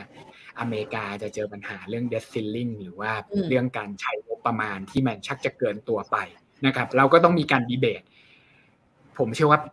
ยังไง debt ceiling เนี่ยขยายแน่นอนเพราะตอนนี้ใช้เงินเกิน ceiling ไปแล้วเรียบร้อยนะฮะยังไงก็ต้องขยายแล้วก็คงไม่มีประเทศไหนที่ไปกำหนดamount เงินนะฮะอยู่แล้วมันจะ make sense นะครับคืออเมริกาก็ไม่ได้เป็นข้อยกเว้นนะฮะเพียงแต่ว่าทุกครั้งเนี่ยมันก็จะต้องมีการเจรจาต่อรองกันแล้วก็ยาวนานซึ่งระหว่างการเจรจาต่อรองเนี่ยคำถามคือจะเอาเงินจากตรงไหนมาใช้นะฮะเยเลนเขาจะมีคำพูดคำหนึ่งนะบอกว่าสุดท้ายแล้วมันจะมีจุดที่เรียกว่า cross over date นะฮะจุดกากบาทจุดนั้นคือจุดหมดเงินซึ่งตอนนี้เขาก็ประเมินกันนะฮะว่าเดาๆนะเดือน7ประมาณคือที่รัฐบาลสหรัฐจะหมดเงินพอดีถ้าตอนมีเงินไม่เป็นไรเลยนะฮะคงแต่เศรษฐกิจแย่ตอนไม่มีเงินด้วย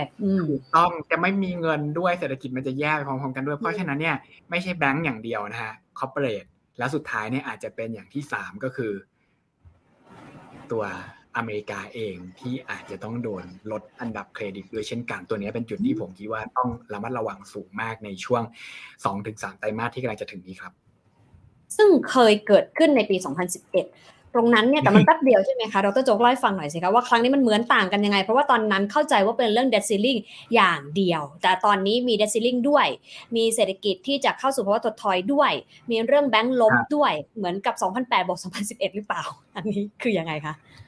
จริงๆว่าความต่างของตอนนั้นกับตอนนี้เนี่ยผมเชื่อว่ามันมีอย่างนึงที่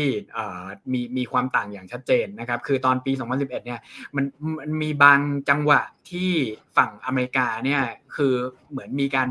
การคุยกันว่าอาจจะไม่จ่ายหนี้ในบางจุดนะฮะหรือว่าไม่จ่ายหนี้ในบาง entity ซึ่งตรงนั้นน่ะมันก็เลยทำให้เกิดความกังวลแล้วก็โดนหั่นอันดับเรตติ้งลงมานะฮะแต่ว่าหลังจากนั้นเป็นต้นมาเนี่ย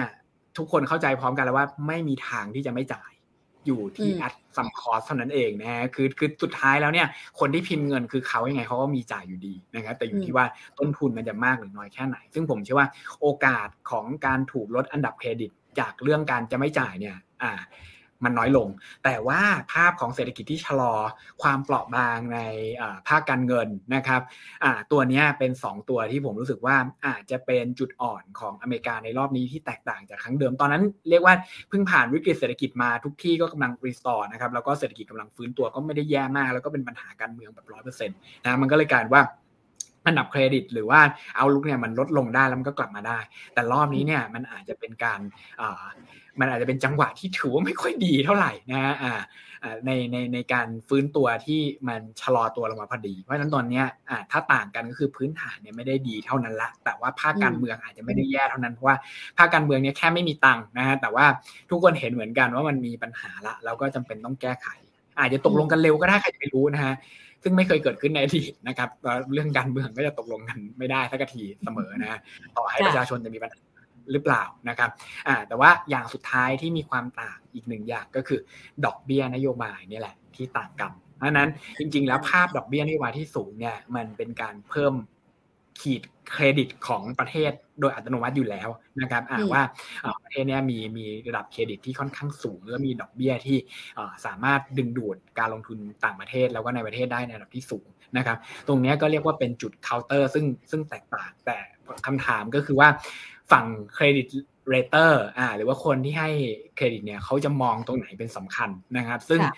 ในสภาพนะครับว่าถ้าเกิดเขาจะ protect ตัวเองเห็นภาพของเศรษฐกิจแย่ลงเห็นภาพการเงินที่มีปัญหาเนี่ยคือแล้วการบอกว่าเราจะเมนเทนตัวเครดิตไปแล้วก็บอกว่าเราคิดว่ามันไม่มีปัญหาเลยเนี่ยผมเชื่อว่าก็จะเป็นลักษณะเดียวกันกับธนาคารกลางนะครับก็คือบอกว่าโอเคงั้นเราก็บอกไปก่อนว่ามันมีปัญหานะถ้าเกิดสุดท้ายปัญหามันคลี่คลายเนี่ยเราค่อยมาหาทางแก้กันก็ได้ซึ่งตรงนี้ก็เลยถ้ามองในมุมผมก็คือก็เป็นความเสี่ยงที่เรียกว่าอาจจะบอกว่า probability ไม่สูงมากนะครับแต่ว่าเป็นความเสี่ยงที่ก็ละสายตาไม่ได้เช่นเดียวกันครับค่ะแต่ก็มากกว่าศูนย์นะคะหมายถึงว่ามีโอกาสเป็นไปได้ด้วยเหมือนกันทีนี้ผลของอเมริกาที่ตอนนี้ทั่วโลกความสนใจเอฟเฟกต์ในรอบนี้ที่จะเกิดกับเศรษฐกิจโลกมากน้อยแค่ไหนในมุมมองของดร.โจ๊กค่ะยิ่งผมเชื่อว่าผลกระทบเชิงตรงเนี่ยไม่ได้เยอะมากนะครับอย่างแรกเลยก็คือข้อแรกอเมริกาเนี่ยก็เป็นเศรษฐกิจค่อนข้างปิดนะครับแล้วก็พอปัญหาเกิดในแง่ของการเงินซึ่งการเงินเนี่ยยิ่งเป็นเซกเตอร์ที่ very localize นะครับไม่ค่อยจะมีปัญหาแบบ spill over ไปมากมายนักเนี่ยส่วนใหญ่มันมักจะคอนเทนแล้วก็ไม่ได้กระทบมากมายแต่ว่าจุดสำคัญจริงๆของอเมริกาก็คือเขาก็เป็นหนึ่งในบ่วงโซ่ของการผลิตทั้งโลกเหมือนกันถ้าเกิดเขาชะลอตัวลงเนี่ยในภาคอุตสาหกรรมทั่วโลกผมเชื่อว่าก็ชะลอนะครับถ้าเกิดมีอเมริกาที่เดียวหรือว่าเป็นplaybook ของเศรษฐกิจในช่วงประมาณ 10-20 ปีที่ผ่านมาเนี่ยผมบอกเลยว่าถ้าอเมริกาเข้า recession โลกเข้า recession ตามทันทีในไม่กี่ไตรมาสนะครับแต่รอบนี้เนี่ยมันมีความโชคดีในความโชคร้ายก็คือจีนกำลังฟื้นพอดีนะครับจีนกำลังฟื้นพอดีว่าเปิดเมืองขึ้นมานะครับแล้วก็ภาคอุตสาหกรรมของจีนเนี่ยก็เริ่มทำท่าเหมือนจะฟื้นตัวกลับขึ้นมาได้ 1-2 เดือนแล้วนะครับตรงนี้ต้องวัดใจกันเลยนะครับว่าถ้ามองในฝั่งของอเมริกาอย่างเดียวแล้วจีนฟื้นเนี่ยผมเชื่อว่าโลกอาจจะไม่ได้สะเทือนมากขนาดนั้นนะครับแต่ว่าถ้าเกิดจีนนะครับซึ่งตรงนี้ต้องบอกว่าถ้าผมเป็นสีจิ้นผิงเนี่ยผมก็ต้องคิดนิดนึงนะครับว่าเราจะมองเสถียรภาพหรือว่าเราจะมองเรื่องการเติบโตฟื้นตัวขึ้นมาถ้าเศรษฐกิจโลกมันกำลังดีนะครับแล้วเราขยายตัวไปพร้อมกับโลกเนี่ยอันนี้ดีที่สุดแต่ตอนที่เศรษฐกิจโลกมันชะลอตัวเนี่ยการที่เราไปพยายามเติบโตสวนเศรษฐกิจโลกมาเนี่ย มองในแง่การเมืองเนี่ยเราก็จะบอกว่าเราก็จะเป็นผู้นำเศรษฐกิจเร็วขึ้นกว่าเดิมไงแต่มองในแง่เงินที่จะต้องใช้เนี่ยมันก็ต้องใช้เยอะกว่าเดิมด้วยเพราะว่าเราก็ต้องไปอุ้มเศรษฐกิจอื่นๆขึ้นมาด้วยพร้อมกันนะฮะใช่มันก็จะต้องเป็นเดอะแบกของโลกนะครับซึ่งมันก็จะใช้เงินเยอะกว่าเดิมมหาศาลแล้วตอนนี้ในประเทศตัวเองก็มีปัญหาในส่วนของอสังหาก็ยังไม่ได้ฟื้นขนาดนั้นนะครับตรงนี้เป็นจุดที่เดาใจยากมากแต่ถ้าเกิดผมนั่งเป็น advisor สีจิ้นผิงเนี่ยผมก็จะบอกเลยนะว่าเจนก่อนก็ได้รออเมริกาแล้วก็รอยุโรปเนี่ยให้เห็นความชัดเจนก่อนว่าเขาฟื้นมาจริงๆแล้วเราค่อยอัดนโยบายเศรษฐกิจเข้ามาตรงนั้นตรงนี้ก็จะเป็นจุดที่ต้องระมัดระวังเพิ่มเติมว่าถ้าจีนชะลอหรือผ่อนคันเร่งลงมาแล้วก็บอกว่าโอเคเขากระตุ้นภายในประเทศก่อนเนี่ยตัวนี้ก็อาจจะเป็นจุดที่ต้องระมัดระวังว่าเศรษฐกิจโลกก็อาจจะค่อยๆซอฟต์แลนดิ้งลงมาหรือความหวังของเรานะครับว่าเราจะเห็นการฟื้นตัวนะฮะนักท่องเที่ยวจีนจะโอ้โหไหลทะลักทลายเข้ามาหาเราไปเที่ยวเนี่ยเขาอาจจะมีการคุยกันว่าเราออมเงินก่อนไหมนะครับเพื่อให้สุดท้ายแล้วเรามีเงินในกระเป๋าหลังจากนั้นเนี่ยถ้าเศรษฐกิจดีเราก็จะเอาไปลงทุนไงนะครับคือถ้ารัฐบาลก็พูดแบบนี้ขึ้นมาทีเดียวเนี่ยก็ใจเย็นเลยนะฮะกับภาพรวมของโลกนะครับอันนี้ก็เป็นจุดที่ต้องจับตาอย่างมากเลยซึ่งผมเชื่อว่าเราจะได้เห็นนะฮะท่าทีของจีนเนี่ยเราเห็นละในช่วงหลังจากที่เขาประชุม2สภาไปนะฮะแล้วบอกว่าการเติบโตของจีนปีนี้น่าจะเห็นประมาณ 5% ซึ่ง 5% เนี่ยผมพูดกันแฟร์ๆนะฮะว่าคือถือว่าน้อยเพราะว่าปีนี้จริงๆควรจะเป็นปีที่เขารีบาวจากปีที่เขาโตช้าปีที่แล้วอย่างต่ำก็ควรจะทำได้7แต่เขาให้เลขระยะยาวที่5หมายความว่าปีนี้ส่วนตัวเขาก็มองเหมือนกันว่าอาจจะไม่ได้ทำเต็มที่เพราะฉะนั้นถ้าเป็นในมุมนักลงทุนหรือว่าคนที่ทำธุรกิจเนี่ยเห็นเหตุการณ์ SVB เห็นเหตุการณ์ Credit Suisse นะครับอาจจะต้องชั่งใจนิดนึงว่าเศรษฐกิจปีนี้เนี่ยอาจจะไม่ได้ดีแล้วก็อาจจะไม่ได้ฟื้นตัวอย่างที่เราเคยมองกันไว้ช่วงประมาณปลายปีที่แล้วหรือต้นปีครับแปลว่าแม้เขาจะ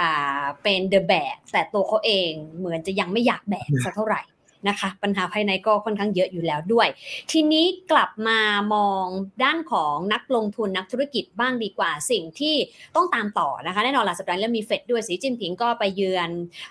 รัสเซียไปเจอปูตินวันนี้ด้วยนะคะเดี๋ยววันพุธเดี๋ยวฝนมีบทสรุปเดี๋ยวอาจารย์อาร์มมาเล่าให้ฟังติดตามกันได้ที่เว็บไม่อัพนะคะขายของก่อนเลยวันพุธ 20:00 นนะคะเดี๋ยวรอดูได้ว่านะคะว่าสีจิ้นผิงปูตินเจอกันคุยอะไรเราต้องตามอะไรต่อเรื่อง geopolitics นะคะแต่ว่าในแง่ของคนที่ฟังอยู่ตอนนี้เนี่ยค่ะดร.โจ๊กอยากแนะนำยังไงว่ามอนิเตอร์อะไรต่อหรือเตรียมตัวรับมือแบบไหนได้บ้างอย่างแรกเลยนะครับคือเพนภาพมาทั้งหมดเนี่ยหลายคนบอกว่ากลัวแล้วปิดพอร์ตซึ่งไม่ใช่นะครับจริงไม่ใช่นะครับจริงๆภาพรวมของการลงทุนเนี่ยต้องบอกเลยว่าคือการลงทุนที่ดีเนี่ยผมพูดอยู่เสมอนะครับว่า1คือพื้นฐานดีแน่นอนนะครับแต่ว่าอย่างที่2เลยก็คือว่าคือก็ต้องอยู่ในระดับราคาที่เหมาะสมด้วยนะครับในมุมของการลงทุนเนี่ยผมบอกว่าตอนนี้เราอาจจะบอกว่าพื้นฐานของเศรษฐกิจโลกแล้วก็พื้นฐานของการทำกำไรเนี่ยมันมีโอกาสที่จะแย่ลงแต่ว่าจังหวะที่มันแย่ลงเนี่ยส่วนใหญ่ราคาสินทรัพย์มักจะปรับตัวลงแรงกว่าที่ควรจะเป็นนะเขาบอกว่า market เนี่ยส่วนใหญ่แล้วจะ overreact ทุกอย่างเลยนะฮะคือถ้าเป็นคนก็คือ over ทั้งซ้ายทั้งขวานะฮะคือช่วงนี้เป็นช่วงที่ตลาดเนี่ยมองมีความกลัวครอบงำเพราะฉะนั้นราคาสินทรัพย์เนี่ยก็มีโอกาสที่จะถูกนะครับในเชิงของกลยุทธ์เนี่ยผมมองแบบนี้ว่านักลงทุนพอเวลาเข้าสู่ตลาดนะในสไลด์เนี่ยผมหยิบขึ้นมาภาพให้ดูนะครับว่าผมมองเป็น3กรณีก่อนวิธีการง่ายที่สุดนะครับในการที่จะอยู่กับตลาดได้ก็คือเราอย่าประเมินตัวเองเรารู้ว่าตลาด overreact นะครับเราก็อย่าไป overreact ตามแล้วเราพยายามประเมินว่าเหตุการณ์ที่น่าจะเกิดขึ้นได้เนี่ยมีอะไรบ้างนะครับผมบอกเลยว่าเหตุการณ์ที่จะเกิดขึ้นได้มี3อย่างแรกก็คือว่าเศรษฐกิจเนี่ยมันก็โอเค soft landing ไม่ได้ถดถอยมากเงินเฟ้อยังอยู่สูงนะครับธนาคารกลางไม่ลดดอกเบี้ยอันนี้คือเป็นเบสิกก่อนที่จะมี SVB ก็คือภาพนี้ตอนนี้ผมมองว่าโอกาสเกิดประมาณ 50% แล้วถ้าเกิดเนี่ยยิวจะค่อยๆปรับตัวขึ้นแล้วก็หุ้นเนี่ยก็จะแฟลตบวกลบนะครับเพราะฉะนั้นสินทรัพย์ที่เรา avoid ก่อนก็คือในฝั่งของบอนด์ตรงนี้แล้วก็อาจจะ selective ซื้อหุ้นดาวไซด์แย่ที่สุดนะครับก็คือเงินเฟ้อเนี่ยสูงดันขึ้นมานะครับแล้วก็รายได้หดตัวแล้วก็มีความเสี่ยงทางด้านการเมืองรอบนี้จะเห็นเลยว่าประเด็นเรื่องเงินเฟ้อเนี่ยไม่มีใครพูดถึงแล้วก็ไม่ได้มีความกังวลขนาดนั้นราคาน้ำมันก็ปรับตัวลงด้วยเพราะกลัวว่าเศรษฐกิจจะชะลอตัวเพราะนั้นเนี่ยความเสี่ยงตรงนี้มันน้อยลงถ้าเราจะไปกังวลเรื่องเงินเฟ้อสูงผมว่าตอนนี้กังวลได้นะแต่ว่า ไม่ได้เป็นความเสี่ยงที่มากขนาดนั้นแต่ในฝั่งของการเงินเนี่ยผมเชื่อว่าจริงๆแล้วความเสี่ยงมันเอียงมาทางด้าน upside risk มากกว่านะครับก็คือว่าถ้าเกิดเงินเฟ้อเนี่ยมันปรับตัวลงเร็วเพราะว่าภาพเศรษฐกิจชะลอตัวนะครับ stability เป็นสิ่งที่นักลงทุนอยากได้และธนาคารกลางอยากได้มันมีความเป็นไปได้กันที่ธนาคารกลางสหรัฐจะลดดอกเบี้ยหรือว่าเลือกที่จะหยุดขึ้นดอกเบี้ยทันทีเลยตรงนี้ซึ่งตรงนี้ก็จะเป็นอัพไซด์ที่ทำให้หุ้นแล้วก็บอนด์แล้วก็อัลเทอร์เนทีฟแอสเซทเนี่ยมีโอกาสที่จะปรับตัวขึ้นได้พร้อมกันงั้นตรงนี้ต้องจับจังหวะดีๆนะครับอย่างที่2ที่ผมหยิบมาให้ดูเนี่ยก็คือเรื่องของระดับราคาหลายคนอาจจะบอกว่าพอเวลาเราเลือกลงทุนเนี่ยเราเลือกลงทุนเป็นรายประเทศซึ่งเลือกรายประเทศมันก็ดีนะครับมันก็อธิบายง่ายแล้วก็ตามข่าวง่ายดีแต่ว่ามันอาจจะไม่ได้บอกเราชัดเจนในเรื่องของระดับราคาของสินทรัพย์แต่ว่าถ้าเกิดเรามองดูเป็นอินดัสทรีเนี่ยเราจะเห็นเลยว่าระดับราคาของสินทรัพย์เนี่ยมันไม่ได้ถูกแล้วมันก็ไม่ได้แพงอย่างที่หลายคนคิดบางคนยังไม่รู้นะเห็นหุ้นเทคปรับตัวลงมาเยอะๆเนี่ยเทคยังอยู่ขอบบนอยู่นะฮะนี่ผมเอา long term PE มาคุยกันของวันศุกร์ที่ผ่านมานะครับยังอยู่ประมาณ36เท่าอยู่เลยคือมันลงมาจาก50ใช่นะฮะแล้วก็มาอยู่ที่30กว่าเกือบ40ซึ่งถามว่าเราซื้อตรงนี้เนี่ยเขาบอกว่าคือผมก็ไม่ได้จับจังหวะการลงทุนมากนักนะฮะแล้วก็ไม่ได้คิดว่า valuation เนี่ยมันจะบอกว่าเราควรซื้อหรือควรขายแต่สิ่งนึงที่มันบอกเราก็คือว่าตรงเนี้ยมันไม่ได้ถูกเราเห็น S&P 500เนี่ยระดับประมาณ 3,900 4,000 เนี่ยผมบอกเลยว่ามันไม่ได้ถูกนะครับฉะนั้นตรงนี้เป็นจุดที่เราต้องระมัดระวังหน่อยอันที่ผมคิดว่า1คือดูดีแล้วก็ถูกลงมาแล้วเนี่ยอันนี้โอเค real estate หรือว่าแกงที่เป็นสินค้าประจำอันนี้เราเริ่มเห็นแล้วหรือ healthcare เนี่ยที่เคยเป็น growth sector เนี่ยอันนี้ผมเห็นแล้วว่าราคาไม่ได้แพงถ้าจะสะสมนะครับผมเชื่อว่าจุดเนี้ยเป็นจุดที่ผมคิดว่าน่าสนใจแล้วก็คิดว่าสามารถลงทุนใน longer term ได้เพราะฉะนั้นเราอาจจะบอกว่าสัดส่วนการลงทุนนี้เราไม่ต้องกลัวอย่างเดียวนะฮะแต่คือเราเลือกเซกเตอร์ให้ถูกใครที่มีปัญหามากๆหรือว่าใครที่ระดับราคาแพงๆเนี่ยเราก็พยายาม avoid มากขึ้นกว่าเดิมนะครับตรงนั้นก็จะโอเคต่อให้เห็นว่าลดดอกเบี้ยแล้วเทคมันน่าจะขึ้นมากที่สุดนะแต่นึกสภาพถ้าดอกเบี้ยมันลดได้แค่100 basis point ลงมาเหลือ 4% เนี่ยทีสิทธิ์ในเรื่องดอกเบี้ยสูงมันก็ยังคงอยู่นะครับแล้วก็เซกเตอร์สุดท้ายผมว่าจับตามองเลยเพราะว่าที่ใดมี risk ที่นั่นก็มี opportunity นะครับผมใช้คำนี้นะฮะว่าตอนนี้ภาคการเงินเนี่ยหลายคนอาจจะบอกว่าโอ้โหเห็นแล้วแบบหยีเลยนะฮะคือเอาไม่กล้าลงนะฮะแต่ว่านึกสภาพนะครับจุดนี้ก็จะเป็นจุดที่ใครที่รอดมาได้เนี่ยนึกสภาพสมัยก่อนเราจะบอกว่าต้องกระจายเงินไปเรื่อยๆนะฮะทีสิทธิ์ที่ชัดเจนที่สุดก็คือเราไม่ควรจะฝากแบงก์เดียวเพราะว่าเราจะไม่คุ้มครองเงินฝากแต่ตอนนี้ภาพกลับกันนะฝากแบงก์เดียวต่อให้กฎหมายไม่ค้ำประกันแต่สุดท้ายมีปัญหาค้ำประกันอย่างเดียวอยู่ดีนะครับเพราะฉะนั้นเนี่ยมันมีความเป็นไปได้สูงเลยว่าใครที่รอดจากตรงนี้ไปได้นะครับมีโอกาสที่ในอนาคตเนี่ยเขาจะสามารถเก็บแอสเซทที่สามารถเอาท์เพอร์ฟอร์มได้ในอนาคตสูงเหมือนอย่างUBS เนี่ยผมบอกว่าปรับพื้นฐานลงไม่มีปัญหานะครับถูกไหมครับแล้วก็เศรษฐกิจไม่ดีก็โอเคมีปัญหาบ้างเล็กน้อยนะครับราคาหุ้นลง 10-20% หลายคนบอกว่ากลัวนะครับไปซื้อสินทรัพย์ที่ดูจะโอ้โหปรับตัวลงประมาณ 99% จากพีคอย่าง Credit Suisse มานะฮะจ่ายไม่รู้ราคาคุ้มหรือเปล่านะครับแต่พอร์ตของ Credit Suisse ที่เขาดูแลเนี่ยเขาซื้อมาเท่าไหร่มันกัน 3,000 ล้านใช่ไหมฮะ3,000 ล้านฟรังประมาณนี้ถูกไหมฮะพอร์ตที่เขาดูแลอยู่เนี่ยประมาณ1 ล้านฟรังนะฟังสวิส1 ล้านนะเพราะฉะนั้นเนี่ยนึกสภาพนี่มันเป็นการดับเบิลแอสเซทไซส์ของ UBS เลยซื้อมาแค่ 3,000 ล้านหนึ่งนะฮะคือถ้าทำดีๆเนี่ยแล้วมีปัญหาเนี่ยผมเชื่อว่านักลงทุนผมเชื่อว่ามองเห็นนะว่าที่ไหนคือ opportunity สำหรับการลงทุนแต่ว่าตอนเนี้ยถามว่ามีความเสี่ยงไหมใช่นะแต่เราต้องเลือกให้ถูกว่าสินทรัพย์ที่พื้นฐานยังอยู่ได้แล้วก็มีโอกาสที่จะฟื้นตัวในอนาคตแต่ว่าราคาปรับตัวลงมาอยู่ในระดับที่เหมาะสมนั่นแหละคือการลงทุนที่ท่านควรจะเลือกลงทุนเพื่ออนาคตนะครับมีหลายคำถามที่น่าสนใจนะคะเดี๋ยวขออนุญาตหยิบคำถามขึ้นมาถามดร.โจ๊กด้วยเลยนะคะท่านแรกคุณเบเตอร์มีนะคะถามน่าสนใจบอกว่าอเมริกาขยาย debt ceiling ไปเรื่อยๆแบบนี้พิมพ์เงินมาได้ตลอดเวลาเพราะว่าเขาไม่ต้องมีอะไรค้ำเนี่ยนะคะเขาถามแบบบ้านๆเลยว่าทำแบบนี้ก็ได้หรอแล้วก็มันจะจบยังไงคือขยาย debt ceiling ไปเรื่อยๆไม่มีวันจบเป็น infinity หรือเปล่าคะ เอางี้ก่อนนะฮะในเชิงของเศรษฐกิจต้องบอกว่าจริงๆdebt ceiling ที่เป็นระดับตัวเลขเนี่ยมันขยายได้เรื่อยๆอันนี้ต่อให้เป็นประเทศเราก็ได้นะแต่สังเกตเพราะว่าอะไรเพราะว่าจริงๆแล้วเศรษฐกิจมันโตขึ้นเรื่อยๆเหมือนกันเพราะฉะนั้นประเทศอย่างเราเนี่ยเราก็เลยกำหนดจำขนาดหนี้ต่อ GDP ซึ่งอเมริกาเขาไม่ได้มีหนี้ต่อ GDP ไงเขามี debt ceiling แต่ GDP โตเพราะฉะนั้นจริงๆแล้วตัว debt ceiling เขาเนี่ยควรเอาออกมาตั้งแต่แรกแล้วแหละ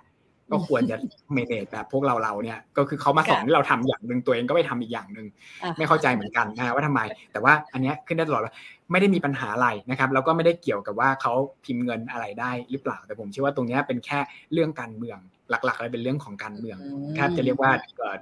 99% เลยละกันนะครับไม่ได้เป็นเรื่องของวินัยอะไรมากมายนะครับแล้วก็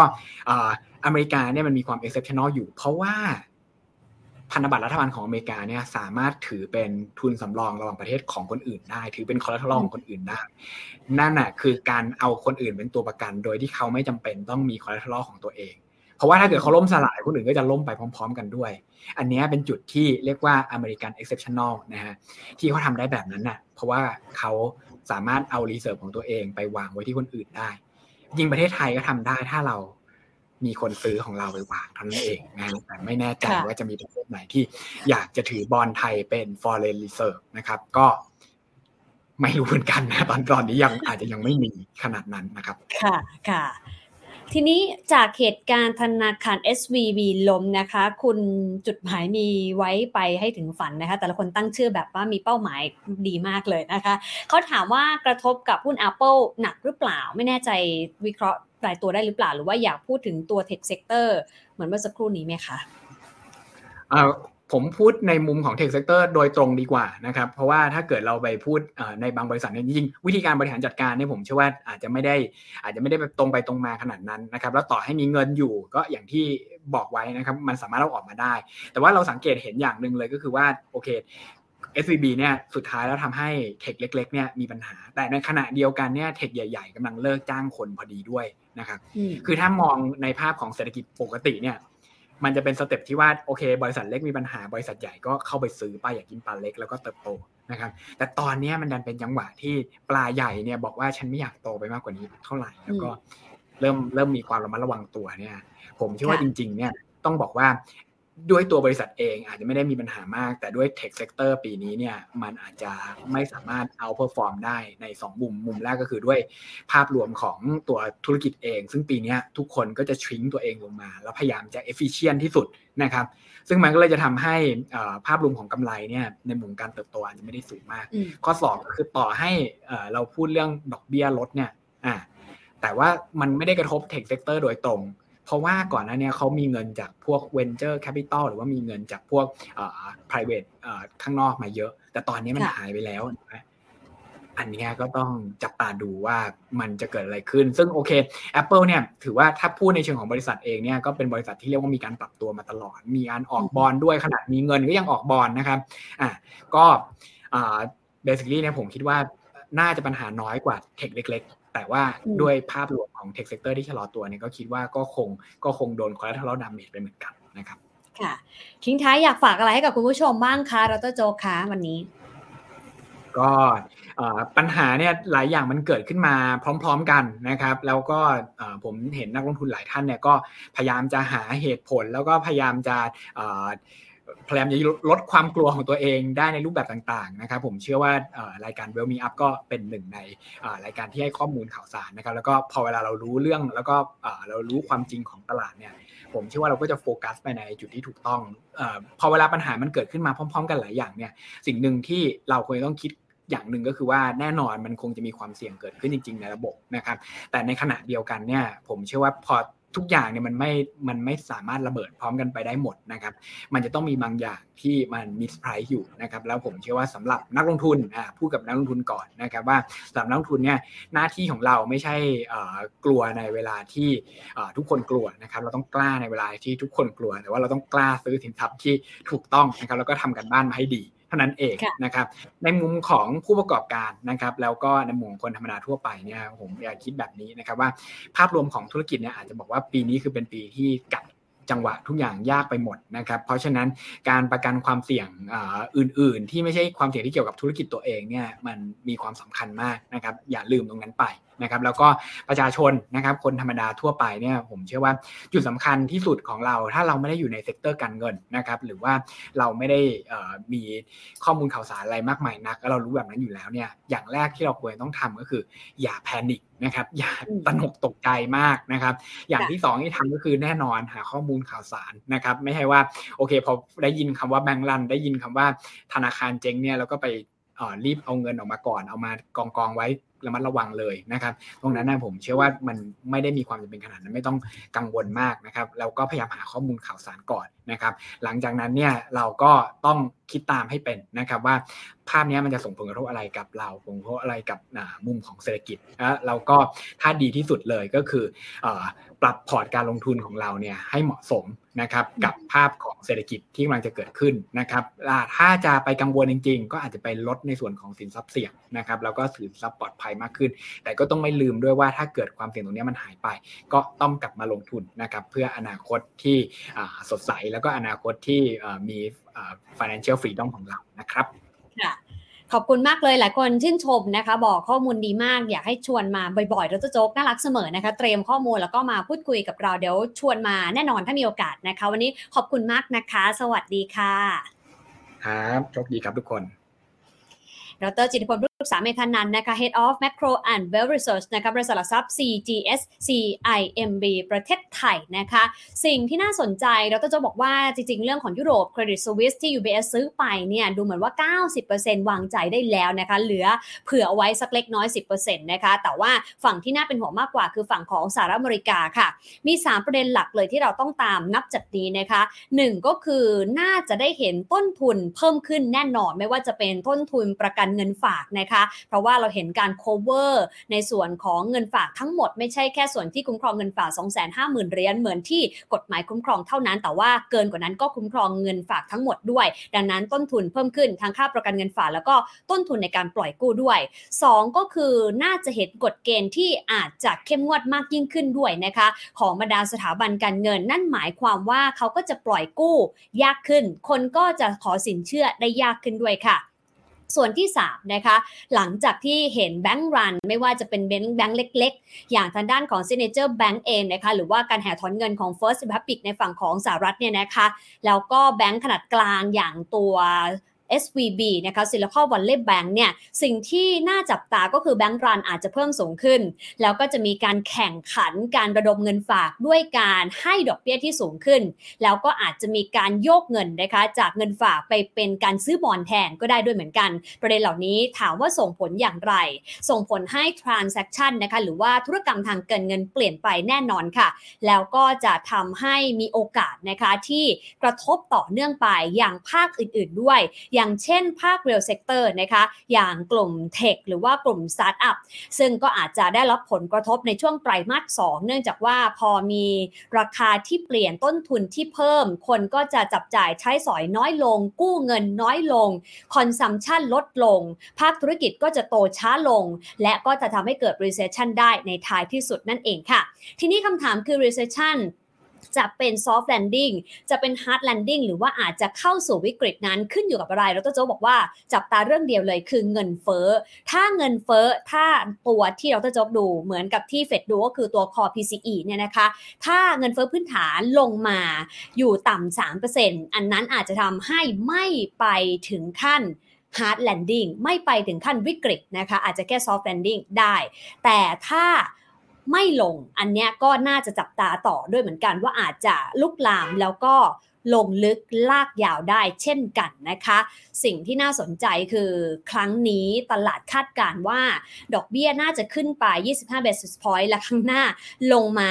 เท่ากับ offset กลับมาเท่าเดิมนะคะแต่ท้ายที่สุดอะไรก็เกิดขึ้นได้และที่แน่นอนก็คือการประชุมเฟดรอบนี้น่าจะเสียงแตกแน่นอนนะคะ